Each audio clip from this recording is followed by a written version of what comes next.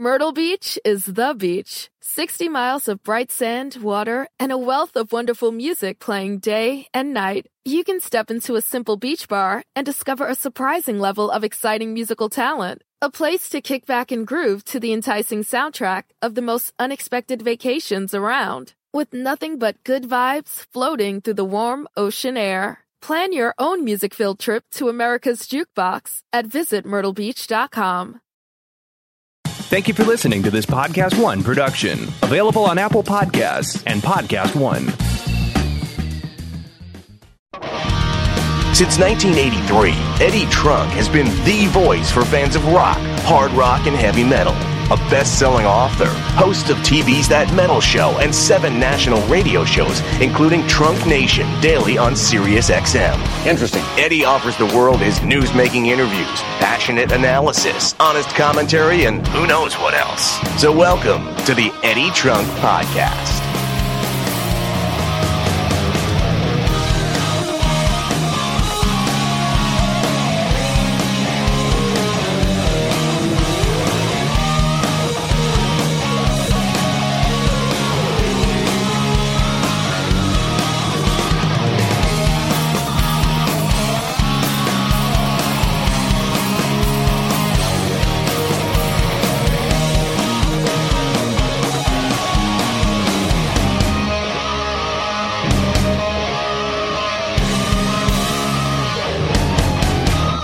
Welcome, everybody. It's Eddie Trunk, and it is time for another episode of the Eddie Trunk Podcast, which, of course, is new every Thursday via podcast1.com and, of course, Apple Podcast. Hope your 2020 is off to a great start, and I appreciate you making the Eddie Trunk Podcast a part of it. Of course, as I always remind you guys, the interviews you hear on this podcast every week originated on my SiriusXM show, Trunk Nation, a live rock talk show, which airs Monday through Friday, 2 to 4 p.m. Eastern Time, live on SiriusXM, channel 106 volume, and replays every night, 10 to midnight Eastern, and is also on demand in its entirety on the SiriusXM app. If you live in the U.S. or Canada, hope you come on board if you are not already and listen to me each and every day on SiriusXM volume, talking rock with you.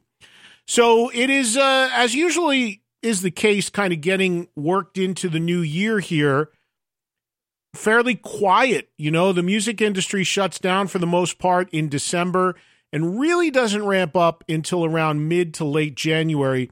One of the big benchmark things that really kicks it into gear is the start of the NAMM show, which is actually happening this coming weekend in Anaheim, California. I'm sorry, next weekend in Anaheim, California. And it is a huge gathering of music merchandisers and merchants and people who make guitars and amps and pedals and keyboards and drums, and tons of musicians go there, tons of parties, tons of events around it. I've gone to it the last few years, and I'll be out there a little bit this year, although not too much time in the actual NAMM event end of things. I'm going to be hosting the Heavy Metal Awards show, which is happening on the 15th in Anaheim, and I look forward to doing that. That's at the Delta Hotel, and Steve Vai, Joe Satriani, a lot of cool artists are going to be there, and also hosting part of the Montrose Remembered tribute concert, which will be at a venue called M3 a week from Friday, and I'll be there for a little bit as well. Outside of that, on the 16th, which is a week from today, if you're listening on post day, I'll be in West Hollywood, California, where I will be hosting the first Trunk Nation LA Invasion, which is my rainbow broadcast of 2020. And I'll be doing that on the 16th from the patio at the Rainbow, as usual. As usual, it's totally free to attend if you're in Southern California. And we'll start at 7 p.m. Pacific time, and it'll be live on SiriusXM volume. And my guest is going to be none other than Joe Satriani joining me. Going to be great to have the iconic guitarist sitting in for an LA Invasion. And we'll have some other guests as well. Maybe get you guys on the air. It's always a fun time hanging at the Rainbow. And hope to see you guys there if you are around in the LA area on the 16th, a week from today, for the latest Trunk Nation LA Invasion broadcast. You can hear all the action happen on Volume Channel 106, both live and the following day in my normal air times of the radio show. So a lot of stuff going on, the NAMM stuff, LA Invasion stuff, and then before you know it, Monsters of Rock Cruise is here, which I also broadcast from. February 22nd, I'm in Tulsa at the IDL Ballroom, hosting a show with Buck Cherry. Coming up in January, I'm going to be in Virginia, and I will be in Thornburg, Virginia on January 26th, hosting a show with Firehouse for a charity event. All this information is all on my website if you'd like to have a look and keep up with everything I got going on and where I'm going to be. Also, there's other stuff going on. Erlanger, Kentucky. I'm going to be there on February 29th, just outside of Cincinnati for a speaking show. That is also something that's rescheduled from earlier. Just keep an eye on EddieTrunk.com. You know, as I'm talking to you here, I'm actually going to go to my website because I want to make sure that this stuff is up there. And sometimes I forget things myself, and it's a good way for me to keep up with what the hell I got going on. So I'm just actually pulling up my site right now and checking to make sure. Yeah, looks like it's pretty much up to speed the way things should be. All right. So a lot of other stuff going on, and look forward to seeing all you guys out and about, and be sure to follow on Twitter at Eddie Trunk for up-to-the-second news, info, and updates. So this week on the podcast, I'm going to bring you an interview with a guy I used to work for. He is the founder of Megaforce Records, Jon Zazula, better known as Johnny Z, and he recently released a book called Heavy Tales. Johnny Z was behind so much in the world of metal music in the early 80s. He was the first to release a full-length album from Metallica, involved with so much metal, from Anthrax to Testament to Overkill. I got involved in his company in 86 and worked there till 1990, working with acts like Ace Frehley, Icon, Prophet, King's X, and many others. And I'm definitely was a part of that story. It's a big part of my story and my history. Johnny, of course, is the founder of the company, and he was, running the whole deal. And he wrote his first book chronicling what it was like and how he managed to become this guy that was a pioneer in bringing heavy metal music to the world in a whole new genre of metal with the birth of thrash back in the early 80s. It's a great read. And before it came out, Johnny came by my Sirius XM show to talk a little bit about the book and his history and our history together. And it's a fun conversation I think you'll enjoy. So we get a little bit inside here on some of the stories and the history of some of the bands that you know so well from a man who was very instrumental in bringing them to the world, Johnny Z, Johnny Zazula, talking about his book, Heavy Tales, and much, much more. Think you're going to enjoy it. You guys always seem to like when we go to the business side of things a little bit as well, along with the artists themselves. And this time we will go to that business side and talk a little bit about the history of Megaforce Records with its founder, Johnny Z. That's what we got for you on this week's Eddie Trunk podcast. Remember, at Eddie Trunk, Twitter, Instagram, fan page on Facebook, EddieTrunk.com is the official online home. Be sure to check it out and keep up with everything I have going on as we are now full steam ahead into a new year and a lot of stuff cooking and a lot of stuff to be announced. And great to be bringing you a podcast every Thursday as well. Thank you for listening, subscribing, downloading, streaming, whatever the hell you do, however the hell you get it. Thank you for doing so. We'll be right back and talk to Johnny Z next on the Eddie Trunk Podcast. The Eddie Trunk Podcast.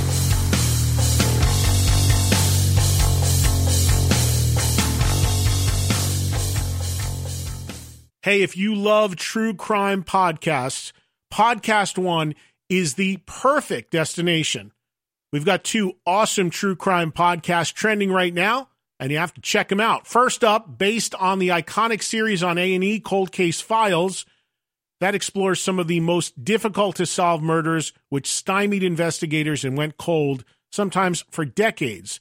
Next up, Copycat Killers is the latest podcast from Reels and Podcast One. Every episode takes you behind the scenes of real-life murder cases, which copy memorable slang seen in Hollywood movies. Check out both Cold Case Files and Copycat Killers. They're going to be your next favorite true crime podcast. And be sure to subscribe on Apple Podcasts, Podcast One, and many of your favorite podcast listening apps. This is the Eddie Trunk Podcast.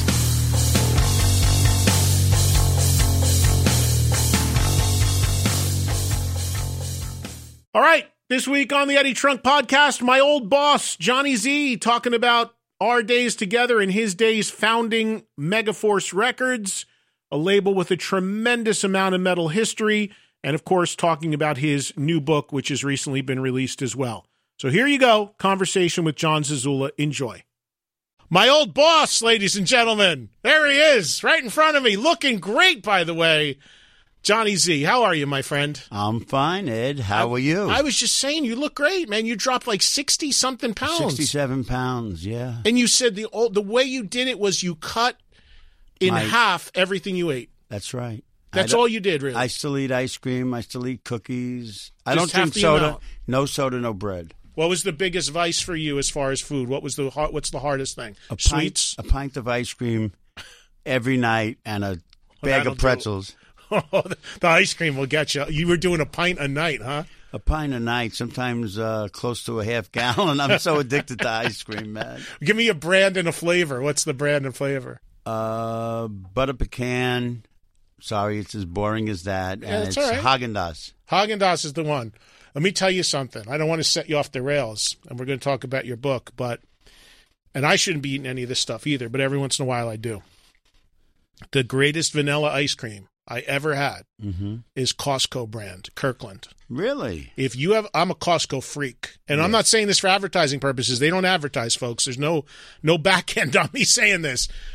Kirkland, which is the Costco brand, their brand of vanilla ice cream, it'll blow your mind. Well, I'll check it out. It's I love really, vanilla. really good. All right. Johnny, thanks for coming in. No. Okay. No, seriously. So I am really excited because Johnny has written his autobiography. It's called Heavy Tales, The Metal, the Music, the Madness, as lived by Jon Zazula. Great cover photo. Tell me about that. That's a Gene Ambo photo. I believe it was taken at the Ritz at the 5th anniversary party for Megaforce Records. Yeah, I was there. Oh, yeah, you sure were. Do you remember that story? I think you were very drunk, weren't you? I think they had to carry it out for some reason. My vice president getting carried out as I walk into the place. I said, I'm going to have a lot of help from Ed tonight. See, you do remember that one. I'll never forget it because and Metal Maria is here as well, we should mention. Now, Maria is a publicist and was even a publicist then. Maria was the only person at Megaforce before I got there back in the day. And the thing that I remember about that 5th anniversary party, what happened with me, was we all got there kind of early. Everybody was doing their sound checks, getting ready. And it was a very celebratory thing. 5 years of the label. We were all having a great time. Everybody was excited for the evening. And every artist I saw of the bands that played that night, hey, get over, let's do a shot. Come on, let's celebrate. Let's do a shot. And I said yes to every one. I bet. And I hadn't eaten. And then by the time showtime hit, it all hit me. And I was done, passed out, shot outside of the Ritz. You were a real letdown, Ed. And I never, and John, you know, because having worked with you, that was never me. You were straight-laced. Right. And that's why you got drunk. You were straight-laced. So that one night, everybody, and I've seen pictures of from that night with Bobby Gustafson has got his arm around me from Overkill, and you could see our eyes are going in two different directions. Oh, yeah. It was quite a night, but that was the 5th year anniversary of Megaforce. There's so much to talk about before that and after that. But before we do, let me ask you about the book. Why now did you decide to tell your story? Well, I retired officially from the business at age 66 in June of 2018. Okay. And I'm sitting around bored as can be. And I'm just thinking maybe this is the time to get the story told the right way and tell it the way it happened. I figured I'll do it. My biggest thing that held me back was I couldn't remember anything. You know, I didn't remember my timeline. I didn't know what to do. So I found a fella named Harold Claros Maldonado who came in and he researched my life for me. He put a timeline together, and I told the stories that pertain to every item in the timeline. And the most interesting stories and tales we put in the book. It's pretty much my story, telling you my story written by me. But Harold Maldonado kept me on the path. And we managed to finish the book. It took 1 year and 3 months to finish the book. And then we took about 3 months to edit it, believe it or not, because I kept on sending it back because it didn't sound like me. So I had to write the book again a second time almost. You wanted to make sure it was your voice. It's my voice. In fact, I attempted to do an audio tape, which I'm still working on because I did it real renegade. And that's the book sounds like me telling the story on the audio tape. And that's the way I wanted it, like a tale. Well, I know that that's how it worked because when you were writing it, you called me a few times. And we had a couple conversations. And one time you called me with him on the phone, and you guys sort of interviewed me on the phone. That's right. For some stuff in here. And I remember after we had our first conversation while you were doing the book, you say to me, "Oh shit, Ed, I don't even remember this stuff." And then when I told you the story about you and I with Metallica and how I first played the record and you wrote on the cover and all that, I had the record sitting right next to me with your handwriting, Unbelievable. But look, I understand forgetting stuff because Rick Ocasek from the Cars died yesterday. Yes. I was talking about that at the beginning of the show. And I'm on the air earlier today telling my audience I never met the guy, wish I did. 5 minutes later, I got a phone call from somebody who said, "Ed, you interviewed him for an hour on VH1 in 2005. Here's the link to the video." I'm like, Jesus, I got a picture of him right on my wall, me and him. And I'm God. I never interviewed Rick Ocasek. So it is easy to forget stuff when the years go by so fast like they do. Oh, yeah. And what blew my mind was the discography. When I had to do the discography at the end of the book, you look at it, it's almost impossible to achieve. Yeah. All those classic great albums, one after another, sometimes 6 or 7 coming out in a year.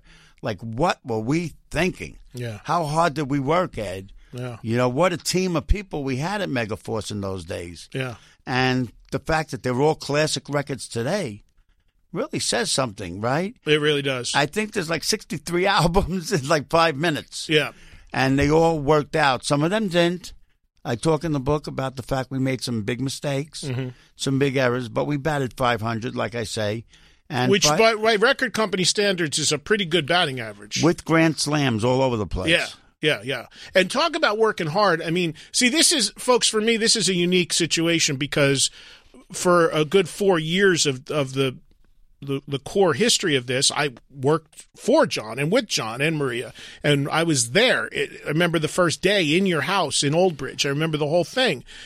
So when you say this stuff, it really resonates with me because we all did work really hard. I remember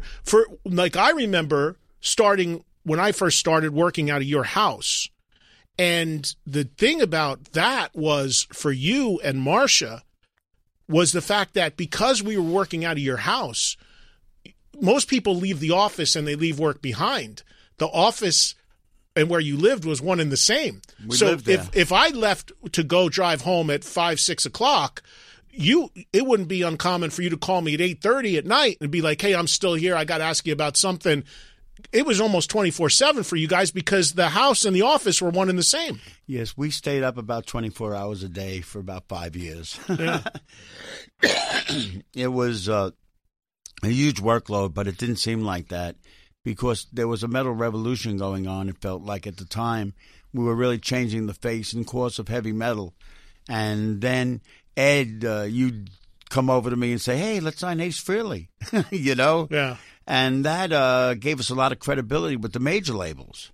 But it was a big risk, I remember, the story with Ace, because, and I remember when I brought the idea of Ace to you, you had said to me, because I was, and everyone knows, a huge Kiss fan, but you were not. So you were like, I don't know that world, you got to, of course you knew who Kiss was, but I was like, Jon, nobody's really even seen him without the makeup. We should find him. And then we had that lunch in New York Right. with Eddie Kramer, I think, orchestrated that, or I'm not sure who Yes, he orchestrated did. that. I think Yes, Eddie he was did. there. Right. And then we had that lunch, but it was a risk because at that time, Ace was considered to be somebody that could so easily go off the rails and burn you because driving the DeLorean the wrong way down Right the on. highway and all that Right. stuff. But we were, and you, at the end of the day, it was your call, were smart enough to say, yeah, we'll take it on, we'll give it a shot. Ace was in great shape. Yeah. Ace, First album.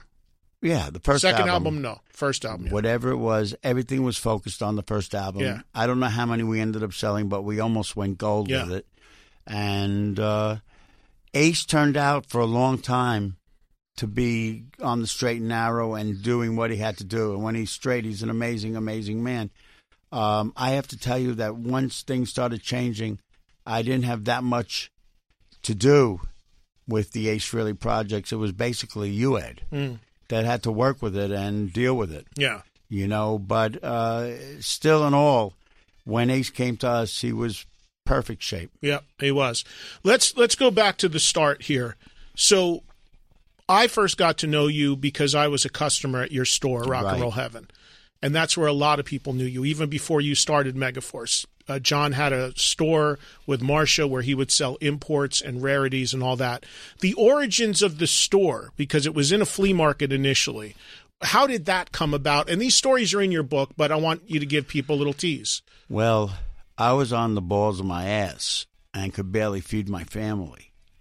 And Marcia's father would spend about $70 on the average grocery shopping, so we had some food to feed my family because we were really poor, actually. We weren't in a good economic place. And I tried to sell some of my records to some dealer in the flea market, and he bought them. And he gave me the first $150 I had to invest towards records. I was thinking already, if I sell my records, I could buy new records and turn those records into profit.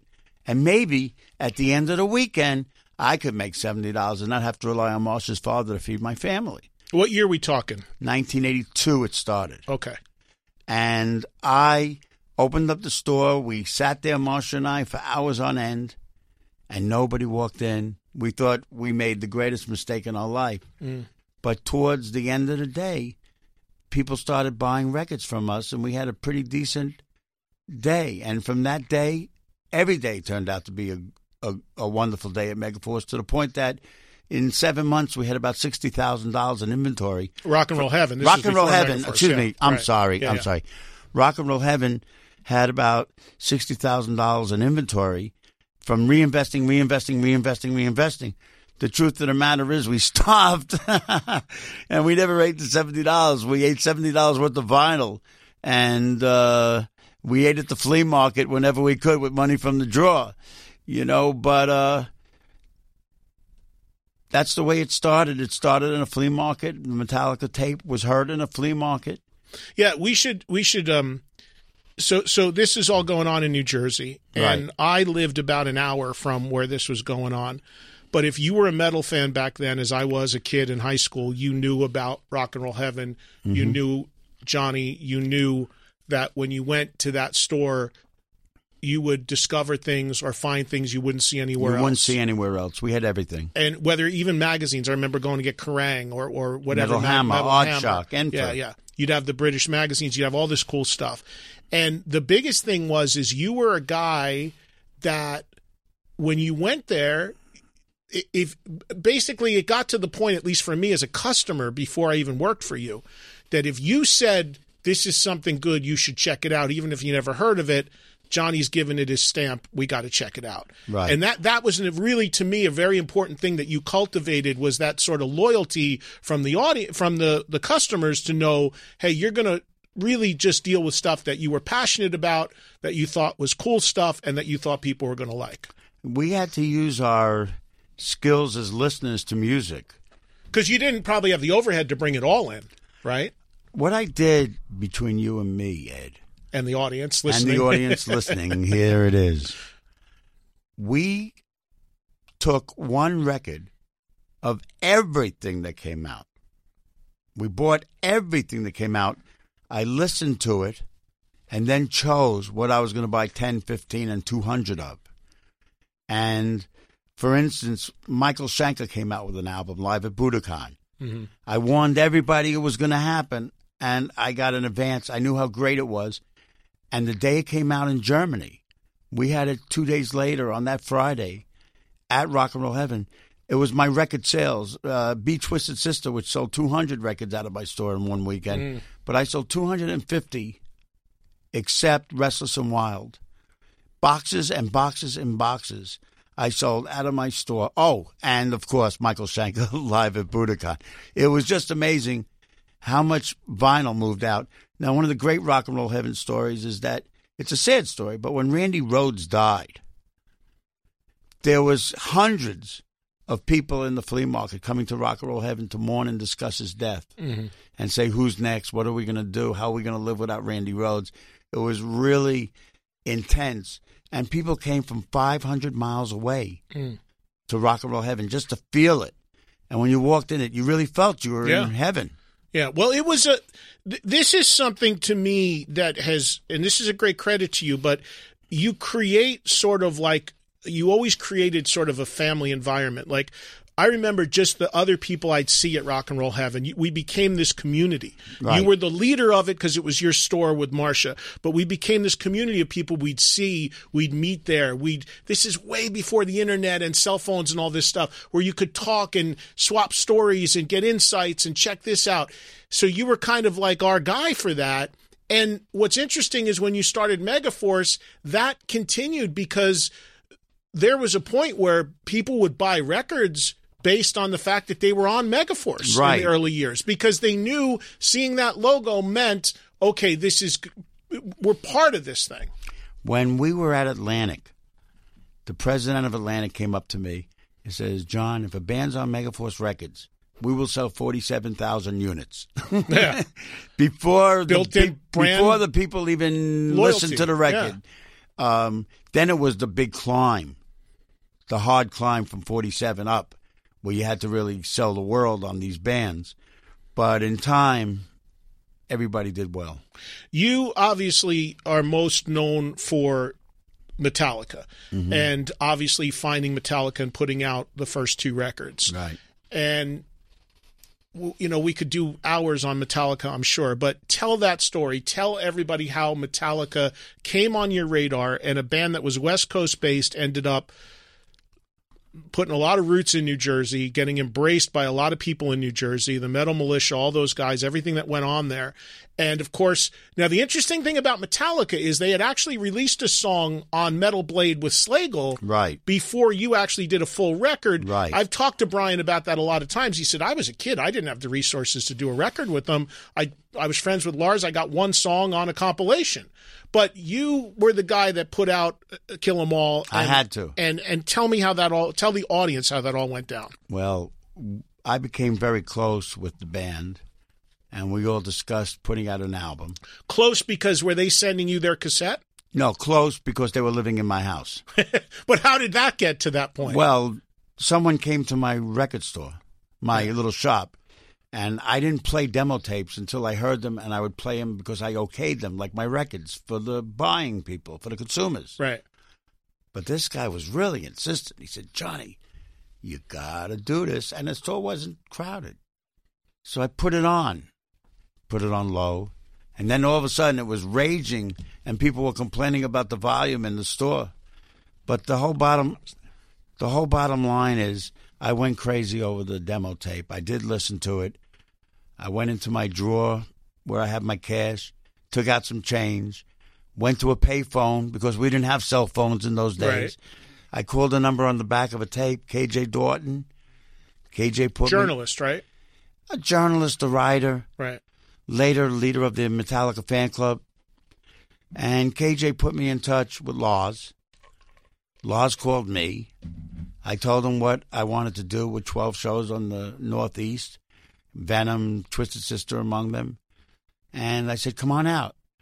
And he asked me to send money. I sent him some money, blindly, just trustingly.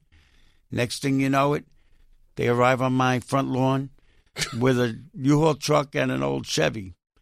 And this is with James, Mustaine, and Cliff at that point, right? James, Dave, Cliff, and Lars. Right. And they had a Mark Whitaker who was their sort of like sound man, tour manager guy. Mm-hmm.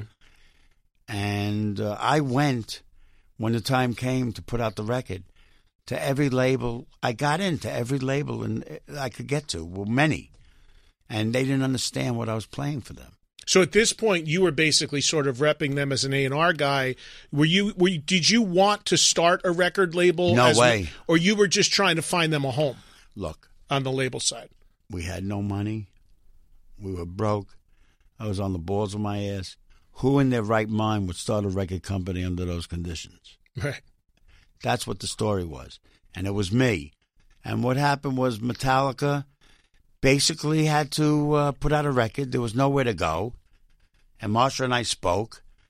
And we figured if we didn't send our distributor money for records, we just put it into a studio and let them come after us, we could maybe take them in the studio and record an album. And when we got in the studio, we needed even more money. So I put a mortgage on my house. And the same day I put the mortgage on my house, I put another mortgage on my house because it said, did you get approved for any mortgage? I said, no, I didn't get approved. Then the same day I got approved for 2. So all of a sudden I had the money to pay for the Metallica recording in the studio. And we did the album, and then I had to put it out. And I needed money to manufacture records. Right. And I had to go find that. Right. And then they would tour, and they'd only make X amount of money. So I had to support that. And I found all that money. So maybe people said, where am I going to get the money? I just said it's going to come somehow. Now, I had extreme faith, not at the time in God. I bring it up. But I believe I was a pawn in a game. I write that in the book. Yeah. Between Marsha and God, I was just pushed to go, go, go, go, go. Plus, I'm a manic depressive, and my mania was so insane. That means you just have a drive. I never got depressed. I just went crazy. And that's how all this happened. Just the madness ensued. Yeah, it's amazing when you think about it. And I want to ask you, what were your impressions when you first met those 4 guys in Metallica? Were they what were they like? They're kids, no success, no money. They're kids. Were they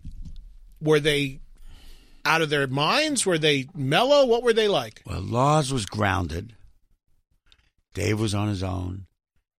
James was quiet. And Cliff was a normal, wonderful guy to talk to. And the heart of the band, sort of. And when they came and they drank out my wagon full of booze right in front of me, and they said, come on, let's go to the store. And they went to the store and this and that. I thought, oh, my God, what did I get myself into here? They're living in your house. They were real. Well, that didn't last forever. We had the Old Bridge Militia and the Fun House and all that where they lived. But it was, let's just leave it. It was a crazy time, Ed. Just leave it at that. I'm jumping around here a little bit just in the interest of time. But one thing that you write in the book that really struck me about your history with Metallica was that we all know Kill 'Em All comes out, game changer in every way. You had said that for Kill 'Em All and the recording of that record, you were intensely involved. You were there every step of the way. You were really managing it as best you could in every way. You were physically there. I was there as much as I could be. Right.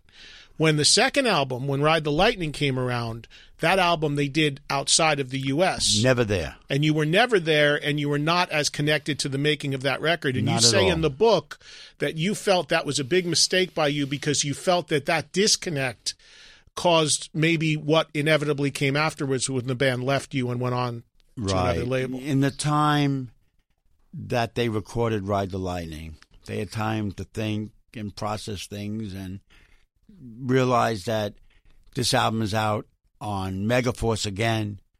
Maybe it'll sell 40,000, 50,000, who knows. I thought those weren't bad numbers, by the way, in those days, because nobody sold that indie. And you're talking about a band that at that point, everybody knows Metallica now, but at that point, zero commercial radio play, like big mainstream play. No anything, no radio, special no videos. metal shows like what I was doing and they were doing on the West Coast. That's about it. That's about it. There was about 6 radio shows in the country at the time between college and mainstream syndicated or whatever. And they shows usually ran from 11 to 1 or 12 to 2. Right, I know. You know, you'd see Ed in this little house in the wee hours of the night playing all this heavy metal. Yeah. You know, speaking of that, I don't know if you know the story about that, but I came up in the rain. I drove an hour and a half to Ed Trunk's radio show. I knock on the door. He opens up the door, and he sees me. He goes, guy from the flea market. He goes, what the fuck are you doing there? The guy from the flea market doing here with a bag under his arm. I had a bag under my arm, and in that bag was Jump in the Fire. Yeah, I still have it. And I said, I'd like you to play this on the radio tonight. And Ed is giving me this hard time. Johnny, I haven't heard it. I'm not going to. But and I'm a kid. I'm a year into doing radio. I don't even know I barely know what I'm doing. I'm on a commercial station. I grew up. I was like, what is it? Like I didn't know what to. I was like out of my mind. I'm like, what are you doing? You got to leave. Leave it. I'll listen to it. But you were insistent, and you got your way. I was insistent. I got my way, and Ed was the first person in the country, by the way, maybe the world, to play Whiplash. Oh, excuse me, Jump in the Fire. Yeah. On the radio, and I signed it to Ed. You were the first. I still have it. I got the Jump in the Fire, and it's John wrote in pen. Ed, you were the first. Thanks, Jon Z. And then when you walked out the door, you're like, if I can ever get this band to take off and get this label, I'm going to hire you one day. Yeah, sure. Get out of here. Like that's ever going to happen. Rest is history, man. It's amazing. I hired Ed. You were good to your word. A couple years later, you called me, and the next thing you know, I'm sitting with Maria in your house in Old Bridge, and we're doing banging away. Banging away. And what was very funny is that I always wear jeans and T-shirts, and I never get dressed up. And I made Ed the guy who liaised with Atlantic and all the big people, and I wanted to make a professional appearance. So I gave Ed a credit card, sent him to Macy's, and made him buy a suit. Oh, I'll never forget it. I made him go down to New York every meeting in a suit and tie. I'll never forget it. And he was so bitching at me. Well, we couldn't have been more casual. I mean, Johnny you'd be in sweats half the time. T-shirt, jeans. I'm the same way. I never like to get dressed up, never do. And then when the merger with Atlantic, you were like, Ed, you're going to start having some meetings at Atlantic on my behalf. Here's a credit card. Go buy a suit. I was like, what? He goes, you got to go in there looking the part. I bought the suit. I did it. He looked the part. He had Atlantic going good. Oh, man. Mark Schulman was the guy I dealt with the most. I remember him. He was the VP. If you could get Mark going, you got the key to the Bucks. Yeah, I remember that. The book is called Heavy Tales. It's out on October 29th. It is the subtitled The Metal, the Music, the Madness. And Johnny sent me the book a long time ago. A month or so ago. So I've actually read it a while ago, and it is phenomenal. And you wrote in the book to my friend Ed Trunk, it's been a hoot. You're now the first again. Love you, bro. Very nice of you. But meaning like, the You're first the to get first the one book. who ever got the book. I sent you my prototype. Yes. And by the way, there's great photos. There's a ton of great photos. 104 pictures. In the middle of the book, both color and black and white that, everything from Anvil to Manowar to Venom to obviously Metallica, Anthrax, Overkill, Testament, it goes on and on and on. Raven were a big part of the story They as were well. my biggest seller when we opened. It wasn't Metallica. It was Raven. All for One record? All for One record was huge. Yeah. And Live at the Inferno, huge album. Yeah, I remember that. So, John, for you, writing this thing, because we could talk about all the bands individually for hours, and unfortunately I got 6 minutes. But for you, writing this thing, how did it feel? I mean, you would have to, just me flipping through it, me having been a part of it, me seeing the photos, such a sense of accomplishment, even for the small role I had in it. For you, this, when you look back on all this, that you did this, what's your takeaway after having done the book? The takeaway is that I really walk around this world not believing that I did all this. I don't feel like I discovered Metallica. I don't, people tell me all these things. They say, Johnny, thank you. Johnny, you created the soundtrack for my life, all this stuff. But the reality is I never felt much anything about it. Then I write the book, And I realized how much was done in such a short period of time. And to answer you, it blew my mind. Plus, it was a complete catharsis because I got so much out of my system in writing this book, especially when I talk about the dark days on Wall Street where I did time, when I was at the bottom of the well. I came forward and told everything. It's a very truthful book. Yeah, there's things, as well as I know you and as much as I worked directly with you for almost 4 years, there were things in the book, even around that time, that I was unaware of, what you were going through personally, your issues with substances, whatever you were battling at the time, money problems, all of that. I mean, you lay it all out there very honestly. Well, it's a real story. It's a kind of story that says that anything you want to achieve, if you believe in it with everything in your heart, there's a way to do it. And that's what happened to me and Marsha. Basically we believed so much that nothing stood in our way. And believe me, when you read the book, man, we were fighting dragons all the way. King's X, of course, I forgot to mention, a huge part of the story. I'll never forget when they came in for the barbecue at your house, and we had them there back in the back having the pool party. I'll never forget when that first demo came in, which was a VHS from what I remember. The stories are really endless, but the other band that really looms large in your whole history is Anthrax. Oh, yeah. And, I mean, with Metallica, they're right there, because with Anthrax, label, management, everything, in those early years, and Anthrax really were, at that time, kids that were bothering you for attention, right? Trying to get your attention, coming to wherever you were with their tapes and just on you. They followed me to the ends of the earth. They showed up all the time, and they were always a nickel short with their tapes. They just weren't quite there. And then finally they followed us to a IHOP. Marsha and I and the kids were going for breakfast just to be peaceful and warm up for a day's work, and there they were in the parking lot waiting for us. I don't know how they knew we were going to IHOP with their Anthrax license plate, and Scott comes running into the IHOP, and he says, "Johnny, sorry to bother you, but you got to hear this. It was produced by Ross the Boss. I think you're going to like it." And that was Soldiers of Metal. And Soldiers of Metal gave me the opportunity, after seeing how good it was, if they could do that, what will they do live? I had no idea what they were going to do in the studio. It wasn't until I heard Metal Thrashing Mad mixed by Carl Kennedy and done that I really realized that Anthrax have come full circle and they're a serious band to be contended with at that time. Yeah. When you mentioned that Raven was the biggest selling record during the independent years of Megaforce, before the Atlantic merger. But why do you think Raven never went? The incredible bass that people forget, Raven co-headlined a tour with Metallica. They headlined. It wasn't co-headlined. Well, Kill 'Em All for One, Kill 'Em All tour, whatever it was billed. Right. But then Raven stumbled. I know a lot was made of the image with them, all that. Do you think that really was their undoing? Well, in those days, you couldn't make a mistake. It would be like the worst thing you could do. And Raven and I and my partner at the time parted ways, and they changed their music to a more commercial format. And look. And the look was quite intense. The video, I thought, was great for On and On, but it didn't have a positive reaction at all. People were saying, like, what the hell is this? And it's unfortunate, because today when you see Raven, you see the same Raven I saw that I loved when they first started. Yeah. They just had a glitch. But that glitch really hurt them at a time where they were growing, and everybody found new heroes in Metallica and Anthrax, etc. And Raven also, you have to have a special taste and understanding of what they're doing to really appreciate them. You have to have a caviar taste in metal, because nothing sounds like Raven.